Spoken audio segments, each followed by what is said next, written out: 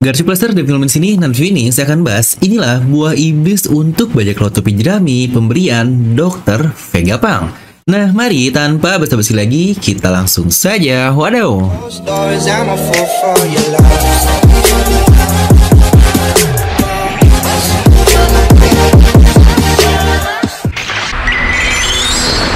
Nah, seperti biasa, sebelum video ini jangan lupa untuk subscribe dan juga nyalakan bel notifikasinya ya.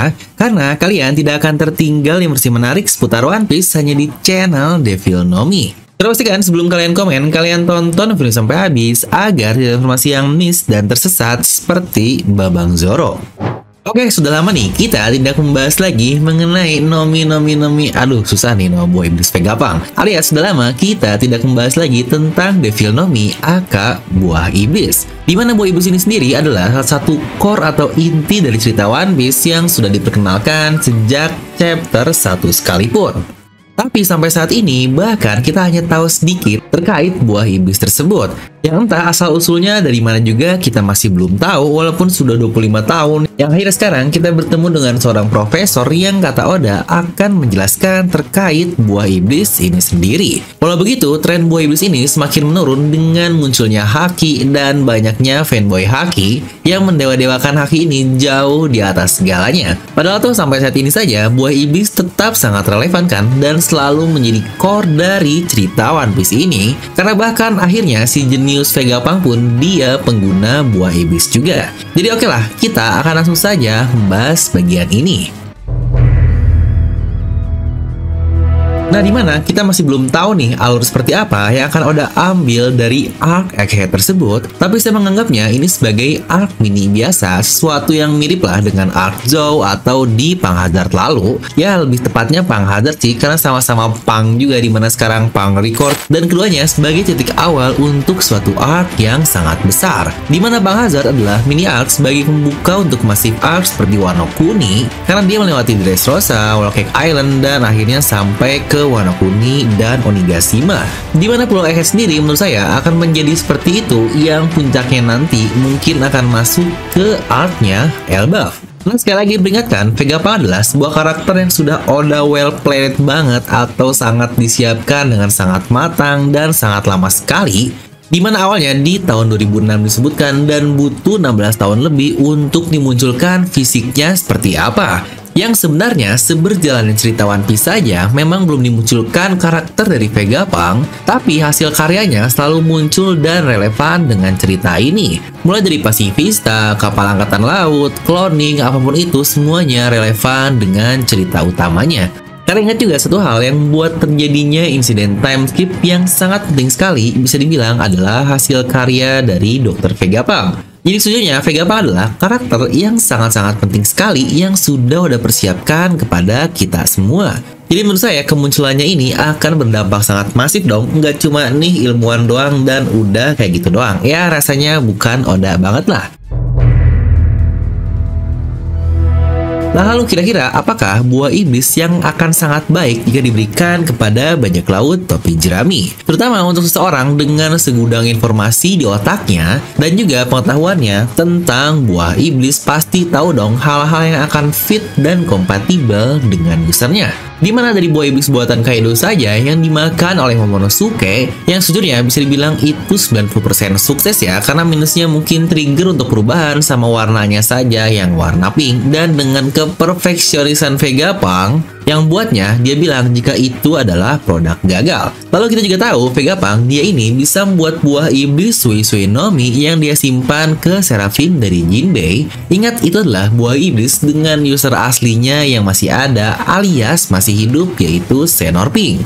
Jadi apakah dia akan membantu bajak laut dari anak sahabatnya yaitu Dragon untuk meningkatkan kemampuannya di masa depan? Apalagi Vegapunk yang asli bahkan dia memohon kepada Luffy sang kapten untuk membawanya pergi dari pulau tersebut. Tapi disclaimer dikit ya, ini lebih ke arah fun aja ya. Saya nggak bilang mereka bakal 100% dapat buah iblis di sini, karena tuh banyak juga karakter-karakter yang lebih baik tanpa buah iblis. Dimana kita akan mulai dari perkataan Oda sendiri, dimana Oda juga pernah memberitahu tahu kita ini adalah beberapa buah iblis yang cocok untuk kru Mugiwara. Ingat, Oda aja pernah bikin list kayak gini loh, bakal dicecer gak nih sama kalian-kalian? Yalah, Zoro ngapain dikasih buah iblis sih bang? Bagusan tanpa buah iblis lah, haki only. Ya mungkin kalau gitu marahnya ke Oda langsung nih, bukan ke saya. Tapi di sini kita akan mulai dari lagi-lagi karakter favorit kita alias Babang Zoro.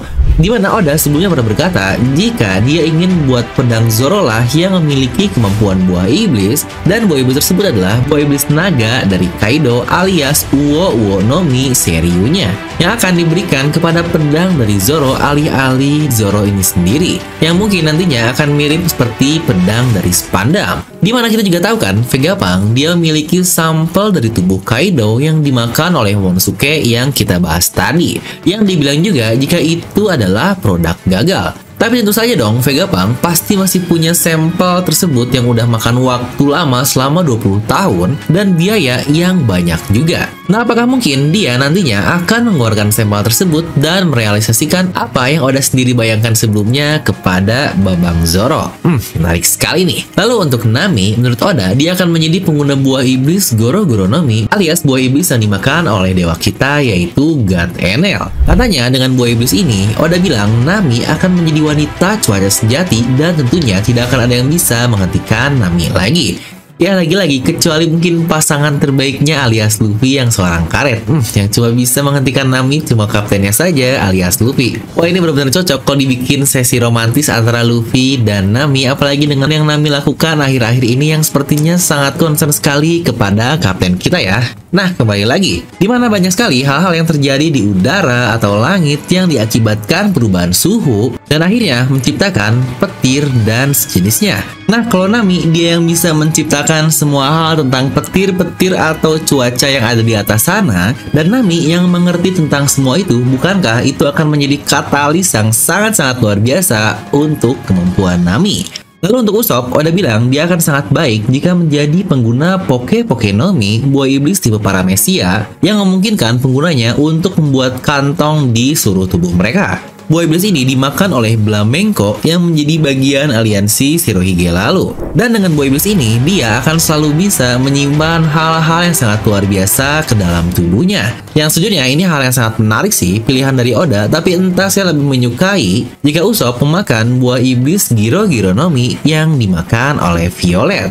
Kemampuan melihat yang sangat luas akan menjadi sangat baik dan sangat berguna sekali untuk seorang sniper, apalagi sekarang Van Augur dia bisa teleport kemana-mana. Maka bukankah penglihatan ini akan sangat berguna sekali? Lalu karakter selanjutnya adalah Sanji, di mana Oda bilang dia akan sangat baik jika menjadi pemakan Sui no Mi. Ya benar, buah iblis yang Vegapunk masukkan ke dalam Seraphim Jinbei. Dia bisa berenang di tanah, di dinding, dan dimanapun dia mau. Oda bilang dengan kemampuan ini, Sanji dapat dengan mudah menyelinap kemanapun. Ya, kalau masalah menyelinap, udah pasti nanti tujuannya untuk mengintip. Ini menarik sih, karena pada akhirnya Oda menunjukkan mutasi dari buah iblis ini di Seraphim terbaru. Jadi bukankah cukup clear jika Vegapunk dia memiliki sampel dari buah iblis tersebut? Yang, bagaimana ya? Dengan kecepatan Sanji dan dia yang bisa masuk kemanapun, bukankah ini akan menjadi power up yang luar biasa? Dimana yang lebih menariknya lagi adalah, kedua dari trio monster kita alias Zoro dan Sanji, sebenarnya Vegapunk ini sudah mempunyai sampel kemampuan dari buah iblis yang sebelumnya dia katakan. Apa nih sebenarnya yang Oda rencanakan menunjukkan dua hal ini yang dia katakan di SBS dan akhirnya seperti terrealisasikan di Pulau Egghead ini? Dan yang terakhir adalah Franky, engineer kita. Oda bilang dia akan sangat baik jika menjadi pemakan buah iblis Buki no Mi, yaitu buah iblis yang dimakan oleh Baby Five. Ya benar, kemampuan buah iblis ini yang dapat mengubah tubuhnya menjadi berbagai jenis senjata, rudal, misil, pistol, apapun itu dari tubuhnya. Yang sejujurnya ini sangat menarik sekali sih. Walau akhirnya Oda sendiri yang mengonfirmasi kekuatan buki-buki ini masih kalah dengan kemampuan artifisial alias buatan manusia robot dari Shogun Franky kan. di pertarungannya di Perang Hazard lalu. Atau jangan-jangan senjata yang bisa dibuat oleh pemakan buki-buki ini hanya terbatas dari pengetahuan usernya saja. Dan untuk Franky yang pengetahuan akan hal-hal seperti itu jelas lebih advance, bukan gak kemungkinan akan menjadi sesuatu yang sangat masif sekali. Bayangkan dia bisa menciptakan bom atom dengan mengubah dirinya, dan akhirnya Franky yang sebagai otak engineer, dia akan mengambil substansi atom tersebut dari dalam tubuhnya untuk penelitiannya. Wah, ini bakal sangat OP sekali. Nah, kira-kira kalau menurut kalian sendiri, buah iblis apa lagi nih yang cocok dimakan oleh bajak laut topi jerami? Karena kembali lagi, kalau pendapat pribadi saya sih, mereka ini udah punya porsi yang sangat pas dengan kemampuannya sekarang. Tidak murni harus segala buah iblis dan segala haki, karena dengan adanya sentuhan-sentuhan artifisial seperti Franky dengan penelitiannya, sentuhan pengetahuan dari Nami dengan cuacanya, atau sentuhan kreativitas dari Usopp dengan senjata-senjatanya. Dan yang lebih lagi, sentuhan obat-obatan dari Chopper seperti Rumble Ball-nya lah, yang membuat serial One Piece ini menjadi sangat beragam, sangat paralel, dan sangat menarik sekali. Nah, jadi itu untuk video kali ini. Kalian bisa langsung tuliskan pendapat kalian di kolom komentar di bawah. Dan seperti biasa, semoga kalian terhibur dengan video ini. Like aja kalian suka, dislike aja kalau nggak suka, jangan lupa untuk subscribe dan juga share ke teman kalian. Gue DF pamit, and I'll see you guys next time.